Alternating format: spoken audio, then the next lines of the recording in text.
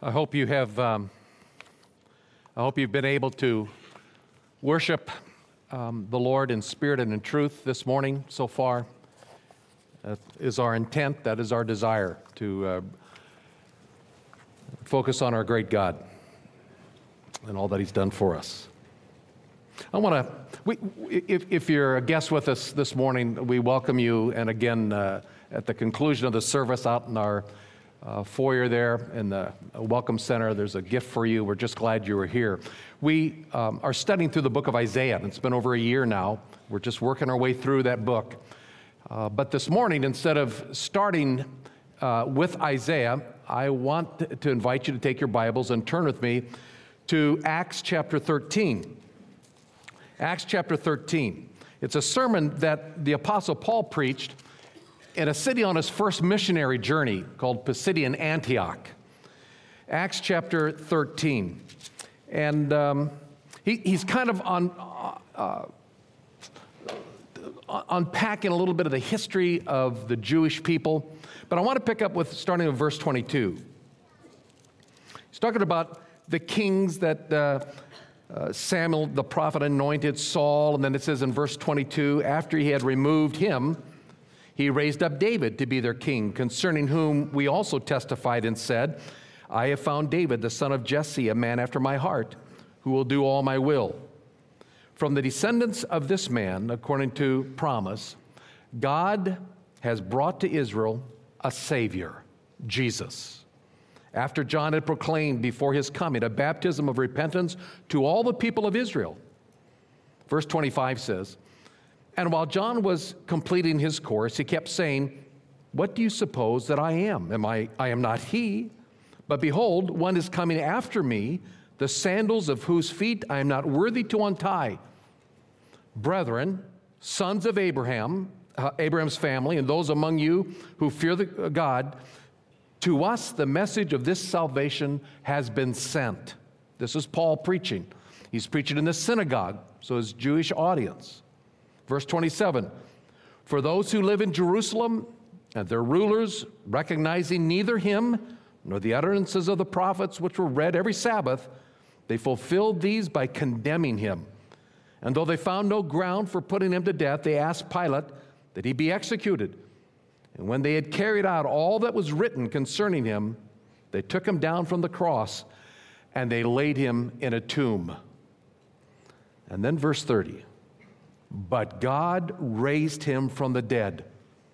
And for many days he appeared to those who came up with him from Galilee to Jerusalem, the very ones who are now his witnesses to the people. And we preach to you the good news of the promise that was made to our fathers, that God has fulfilled this promise to our children, and that he raised up Jesus, as it is also written in the second Psalm, you are my son, today I have begotten you. And as for the fact that he raised him from the dead, no longer to return to decay, he has said this, I will give you the holy and sure blessings of David. Therefore, he also says that in another psalm, you will not allow your Holy One to undergo decay. Now verse 36, for David, after he had served the purpose of God in his own generation, he fell asleep and was laid among his fathers and underwent decay.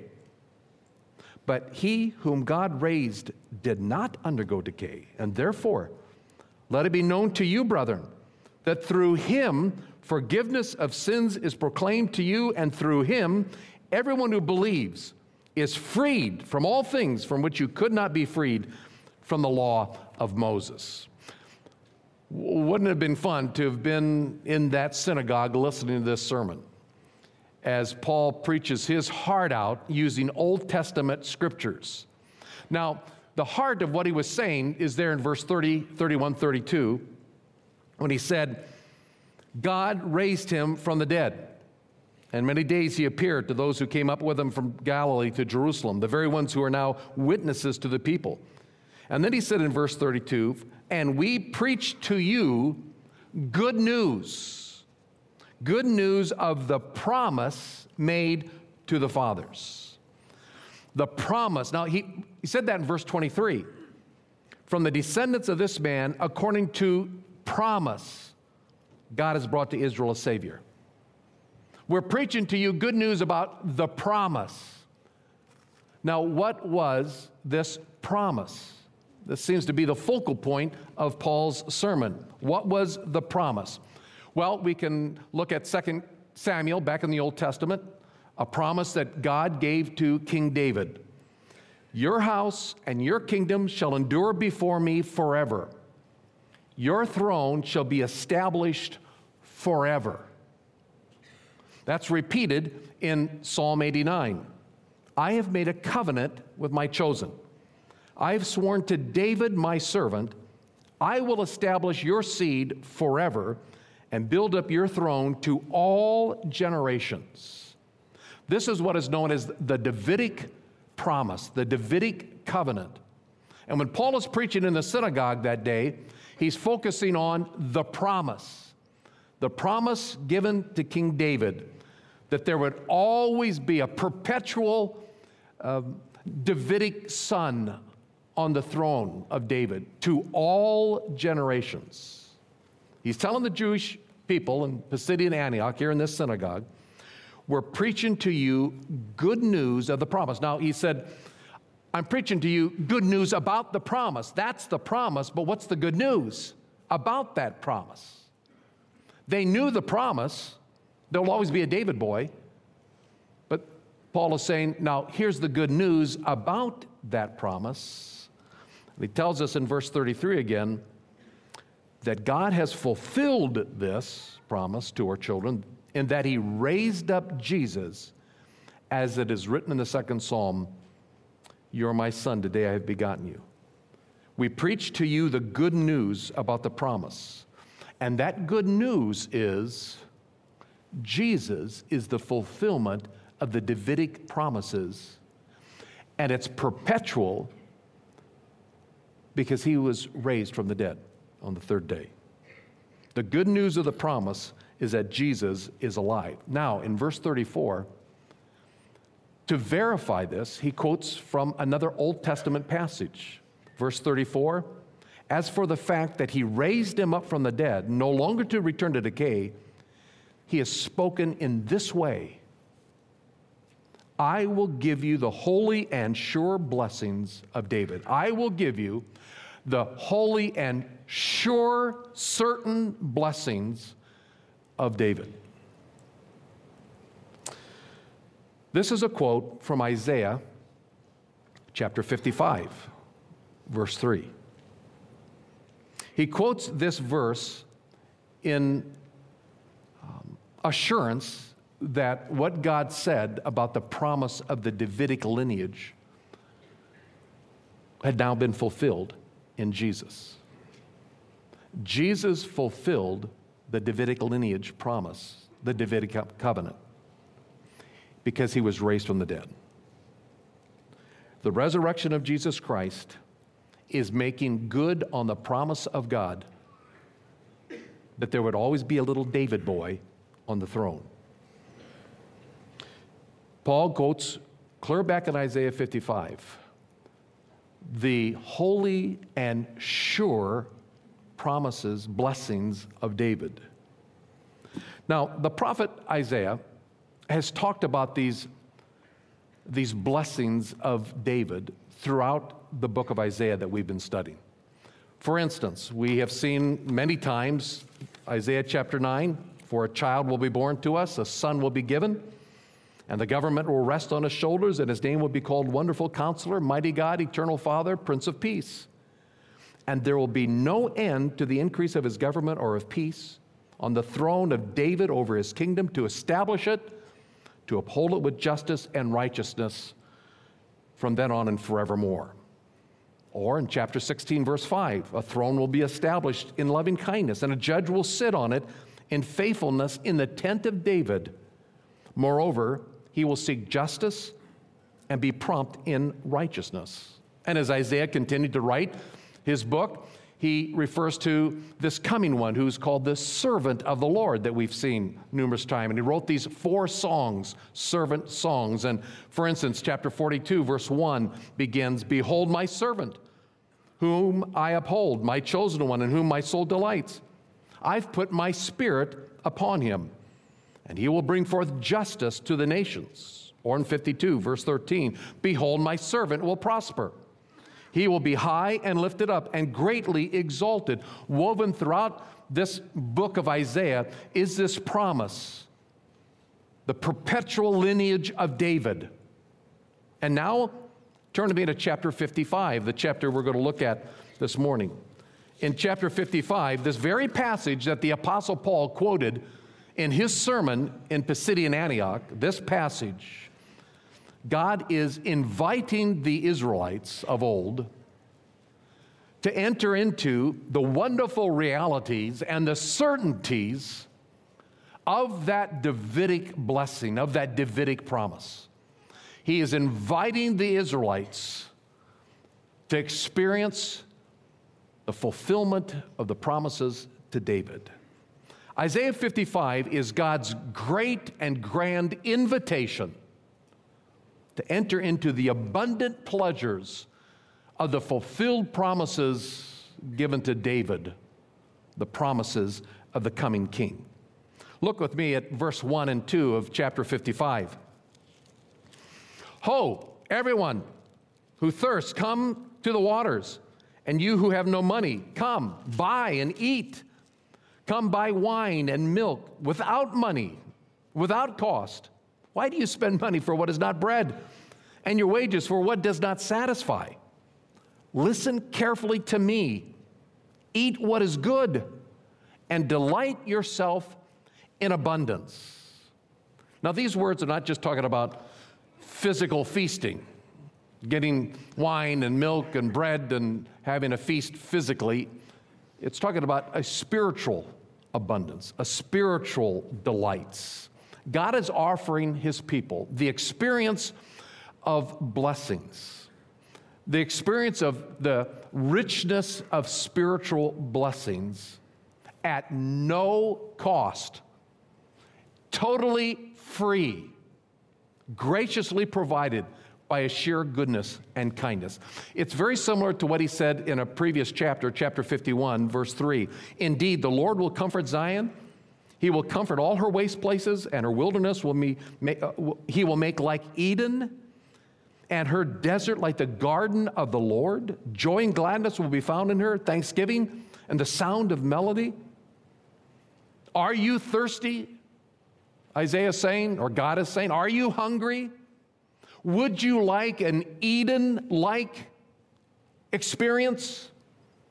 Come, find joy and gladness and the abundance of delight in the garden of the Lord. Come, he says, come.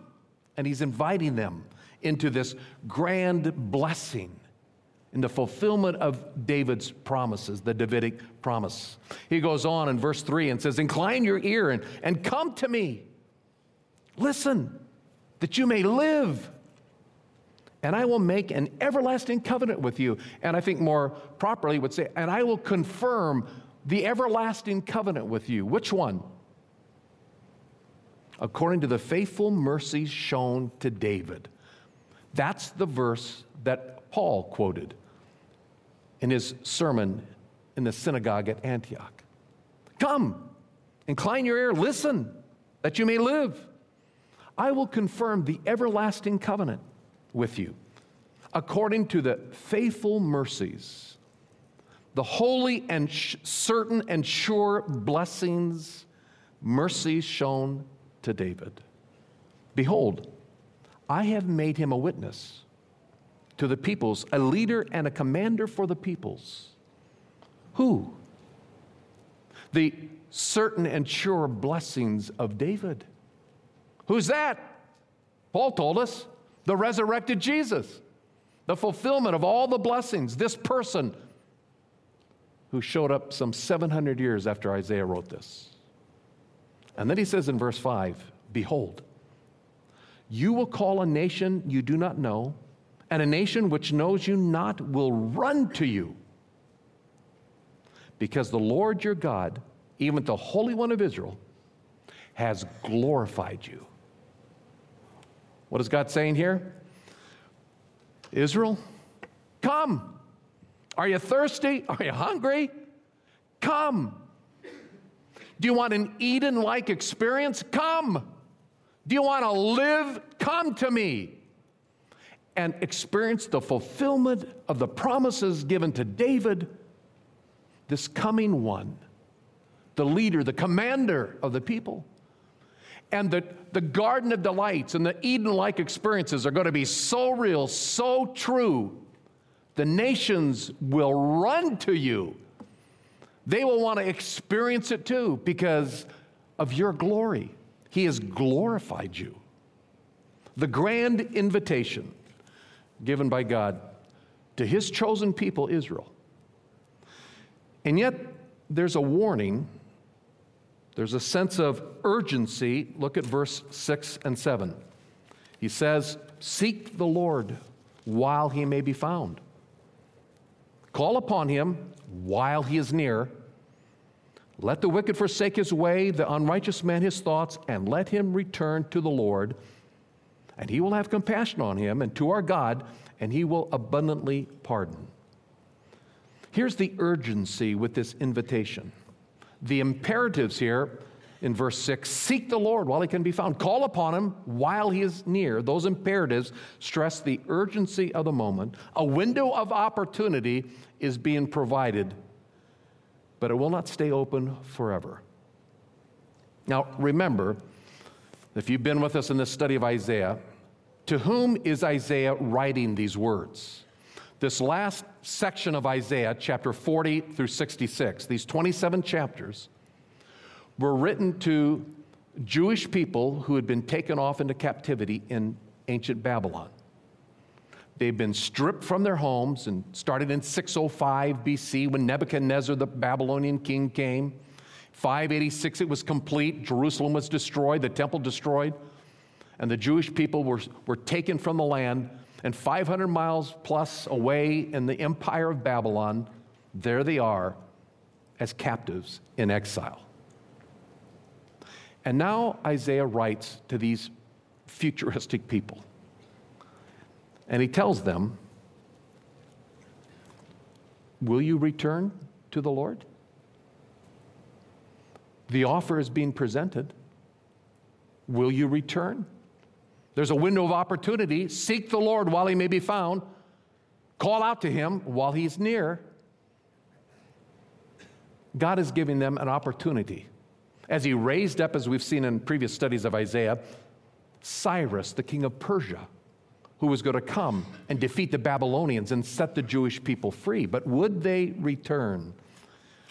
For 70 years they've been in captivity. Would they return to a land that most of them had never seen? Now we know from later prophetic writings, even from the book of Esther, that the Jewish people had gotten well assimilated into the culture and to the life of Babylon. They had really found themselves quite at home in Babylon. They were experiencing the richness of life in Babylon. Would they heed God's call and invitation for the Eden-like experience? Come home and live. Or would they say, I got it pretty good here. I can handle things right here. I'm content right here. Isaiah is calling these ancient Israel, seek the Lord, call upon him, forsake your ways, return to the Lord.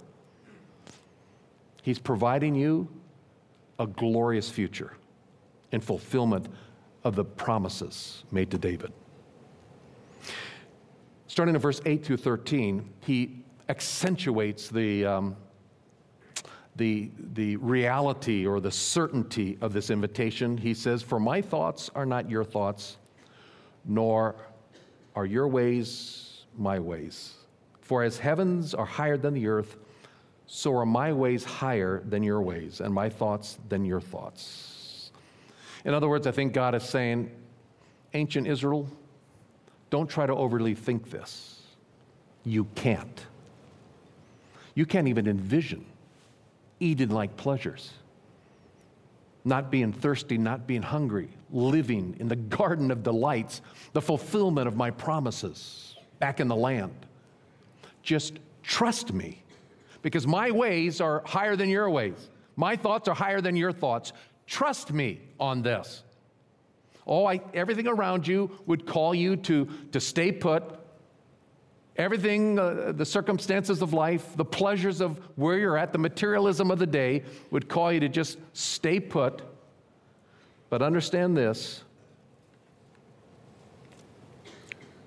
I've got a plan for you that you know not, because my ways are far greater than your ways. He says in verse 10, for as the rain and the snow come down from heaven and do not return there without watering the earth and making it bear and sprout and furnishing seed for the sower and bread to the eater, so shall my word which goes forth from my mouth, it shall not return to me empty, without accomplishing what I desire, without succeeding in the matter for which I sent it.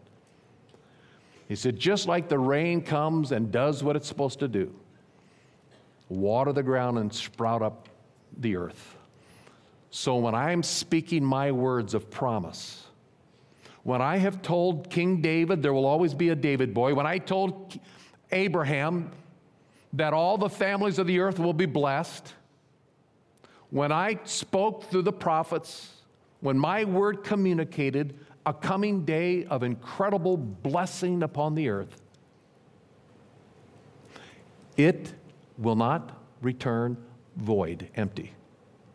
It will happen because I have spoken it, the certainty of this invitation. God reassures then in verse 12 and 13 that his promises are indeed certain. And he paints this picture in verse 12. For you will go out with joy and be led forth with peace, shalom. The mountains and the hills will break forth into shouts of joy before you. And all the trees of the field, they will clap their hands. And instead of the thorn bush, cypress will come up. Instead of the nettle, the myrtle will come up. And it will be a memorial to the Lord, an everlasting sign which will not be cut off. In other words, this is going to happen. The mountains and the hills are going to shout for joy, and the fields are going to clap their hands. And the curse of this earth is going to be reversed, and there will be blessings untold in that coming day when the commander and the leader of the people, the Son of David, the servant of the Lord, comes, and he restores it all back. Come! Experience it, he says.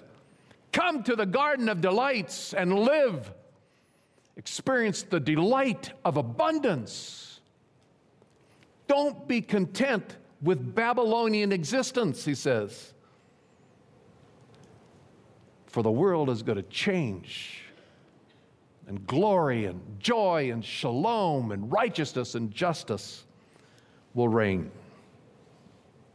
There's coming a day, Isaiah has been unpacking this for us in this book of his. There's coming a day when this entire world is going to experience this peace and this pleasure and this incredible glory that God has prepared. When the remnant of the Jewish people, some 50,000 Jews, did return from Babylon, and they came back to this broken down city of Jerusalem, there was joy, there was singing, there was celebration, but it was very short-lived.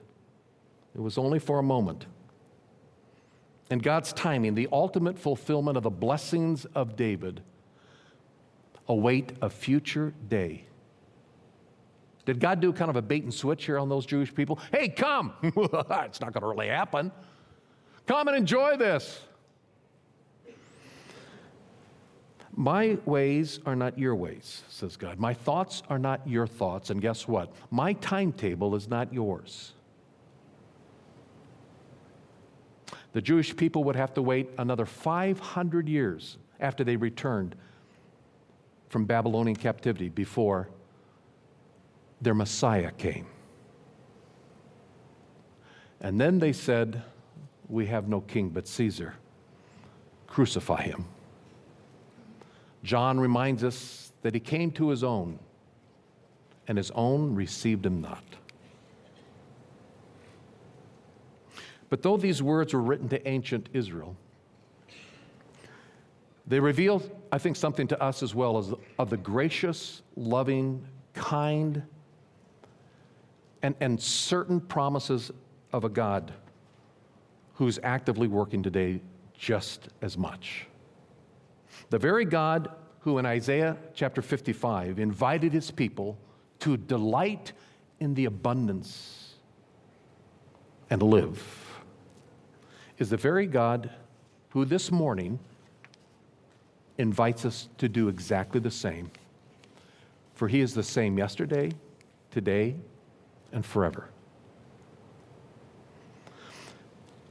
Work with me here a little bit in the last book of the Bible, the book of Revelation. Revelation chapter 3. Revelation chapter 2 and 3, do you remember? He gave a message, 7 messages or 7 letters to 7 churches in that first century period. His messages in Revelation chapter 2 and 3 were messages or letters that were meant to correct and to warn, to rebuke, to exhort, to encourage, to entice these believers, these early believers, these Christian churches to persevere in troubled times, to walk in a manner worthy of their calling. 7 letters to the 7 churches in Revelation. But I want us to look at, in chapter 3, God's letter to the Laodicean church. It's particularly hard-hitting. Starting in verse 14, here are the words. To the angel of the church in Laodicea write, the Amen, the faithful and true witness, the beginning of the creation of God, says this, I know your deeds, that you are neither cold nor hot, and I wish that you were cold or hot. So because you are lukewarm and neither hot nor cold, I will spit you out of my mouth. The Laodicean church was full of lukewarm Christians. They weren't hot, they weren't cold. They were just complacent, comfortable, in a very materialistic culture and world. Laodicea, history tells us, the city of Laodicea was a very wealthy city in the Roman world. It was a center of banking. There was a medical school that had perfected a particular eye ointment for healing, very well known and very, very profitable. And the fervency for Christ in that church had waned. They were content in their Babylonian world. Verse 17 says, because you say, I am rich and have become wealthy and have need of nothing, you do not know that you are wretched and miserable and poor and blind and naked. Having lost their biblical values and embracing the world's values, the estimation from our Lord is, you think you're rich and wealthy and lack nothing? Are you kidding me? You're wretched and miserable and poor and blind and naked. Jesus said, you've got mixed up priorities. You're deceived about your real situation. He says in verse 18, I advise you to buy from me gold refined by fire, so that you may become rich, and white garments, so that you may clothe yourselves, and that the shame of your nakedness will not be revealed, and eye salve to anoint your eyes, so that you may see. Look to me, not to the wealth of the Laodicean culture. Look to me. Find your wealth and your richness in me, he says. And he's challenging them that he can offer true wealth, that he can offer them true abundance. And so he gives this invitation, another grand and great invitation from God in verse 20 and 21. Behold, I stand at the door and knock. And if anyone hears my voice and opens the door, I will come into him and will dine with him, and he with me. And he who overcomes, I will grant him to sit down with me on my throne. And I also overcame and sat down with my Father on his throne. Now, oftentimes, this verse is used, is it not, as a verse that we give to unsaved people. Behold, I stand at the door and knock, and invite Jesus Christ into your heart, kind of. That's not what this verse is referring to. He's writing to the church, to believers. And he's inviting them. I'm knocking at your door. Open. Dine with me. Sup with me. God's abundance is a person, it's Jesus. If anyone hears my voice and opens the door, I'll come into him. We'll find refreshing feasting together in communion, the delights of intimacy. And today, Jesus is inviting us as well. I'm standing at your door of your heart, he says.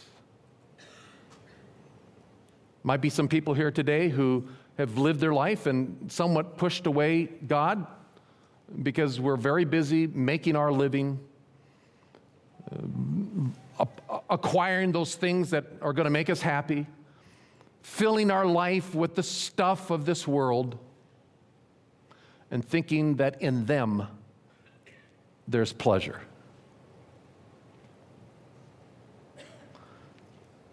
He's knocking at the door of our hearts, and he's offering to dine with us in sweet, intimate communion. I said, do you think you're rich by the world's standards? Man, he said, you're wretched and poor and blind and naked and miserable. Find in me, he says. I can give you life in abundance. I can give you joy inexpressible. I can give you peace that passes all understanding. I can give you hope that'll never fade away. In spite of the circumstances of life, you can find a place of abundance in your walk and relationship with me. I've come to give you life. I've come so that rivers of living water can flow from the very innermost being of you. Come. Come and enjoy the delights and the abundance of the Son of David, the resurrected Savior. And oh, by the way, it's without cost. It's free. What kind of a Christian life are you experiencing today? Is it filled with dissatisfaction, with a sense of oftentimes worry, joylessness? A lot of inner turmoil and personal conflicts and a lack of peace? Or are you experiencing the sweetness of a relationship with Almighty God, even when the circumstances of life grow sour and bitter? Blaise Pascal, some 400 years ago, wrote, "There is a God-shaped vacuum in the heart of every person, and it can never be filled by any created thing. It can only be filled by God, made known through Jesus Christ."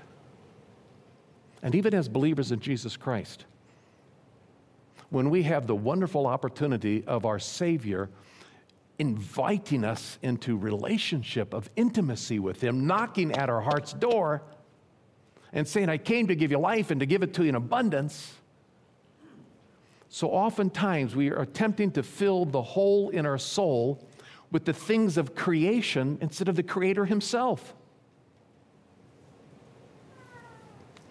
When God invites us, He's telling us, are you thirsty? Are you hungry? Come. Feast yourselves on my presence. Live in the abundance of the pleasures of who I am. Delight yourself in me. It was C.S. Lewis who wrote in The Weight of Glory, his book. I've referred to this numerous times over the years, decades. Let me read just a couple extended paragraphs when he said, "If there lurks in most modern minds the notion that to desire our own good and earnestly to hope for the enjoyment of it is a bad thing, I submit that this notion has crept in from Kant and the Stoics and is no part of the Christian faith." What? Let me read that again. If there lurks in the most minds of modern man that this notion that to desire our own good and earnestly hope for the enjoyment of life, that's a bad thing, well, this is not the Christian faith, he said. Indeed, if we consider the unblushing promises of reward and the staggering nature of the rewards promised in the Gospels, and I would say Isaiah, it would seem that our Lord finds our desires not too strong, but too weak. We're content with what? A couple $1 million in our retirement portfolio? What? That's what you're pursuing? A new home? A new car? A better job? C.S. Lewis is saying your desires are not too strong, they're too weak. And then he says this, "We are half-hearted creatures fooling about with drink and sex and ambition while infinite joy is offered us. And like an ignorant child who wants to go on making mud pies in a slum because we cannot imagine what is meant by the offer of a holiday at sea, we are far too easily pleased." Let that resonate with us. May the Spirit of the living God communicate to us right now the message of Isaiah 55, because we need Him to make this clear to us. Because so often, folks, as believers, we are far too easily pleased with the trivial, trifle, and soon-to-be burned up things of this world. When an offer of a holiday at sea, the delights of His presence, Jesus knocking at the door is saying, "Open, I want to sup with you. I want to dine with you. I'll provide the feast, my presence." The resurrected Son of David. Come, delight yourself in abundance and find in me hope and joy and shalom, peace. He's offering this today to any believer in Jesus Christ. And so we need to decide what we want to do with it. Folks, we do not have the luxury to walk out of this room, out to our cars, and head home and not deal with the knock at the door. Oh, we can ignore it and continue on an existence, or we can enter into, and I'm talking to myself here, enter into an experience, a relationship with the living God like it was meant to be experienced, in spite of all the mess of this world, all the pain and suffering that many of you and I have faced. In spite of whatever comes our way, God is saying, "Come. Are you thirsty? Are you hungry? Come. I've got an Eden-like experience for you in the garden of the Lord. Experience the abundance of my presence and live." All made possible, as the Apostle Paul preached 2,000 years ago, because God raised Jesus from the dead. The certain and holy, the sure blessings of David. Maybe you're here today and you've yet to put your trust in this resurrected Jesus. I would invite you today to consider the truthfulness when Jesus said, "I am the way, the truth, and the life, and no one comes to the Father, no one can experience the abundance of eternal life apart from me. The good news is that Jesus did come to earth, and he did die on a cross, and he paid for your sins and mine. It was your sins that will be keeping you from an eternal blessings of a relationship with God for all eternity. Your sins separate you from a holy God. But God so loved this world, he gave his Son, and Jesus died on a cross, and he paid for those sins. And he rose again from the dead, and he offers no charge, free, no cost, the blessings of eternal life to experience then and to be experienced right now, eternal life. If you put your trust in Christ and Christ alone. Would you do that right now? Let's bow our head, please. Our Father, I pray that you will jar our hearts a little bit this morning from this ancient writing of Isaiah 55. Because you're still speaking that invitation to us even now. And so, Father, stir in us, jar our hearts, stir in us as we hear you knock. Maybe, Father, some of us here have kind of gotten caught up in the things of this world, kind of lost that first love, as one of the other letters in Revelation said. Maybe we're trying to find our happiness and our contentment and our joy and so many other things in our Babylonian experience. And we hear you say, return to me. Seek me while I may be found. Call upon me. And that's what you're inviting us to do.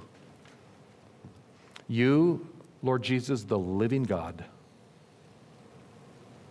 the fulfillment of the blessings of David, the leader and commander who will one day return and reign supreme, and all the Eden-like experiences will be known and seen and felt in this world when you reign again. Challenge our hearts, I pray in Christ's name. Amen.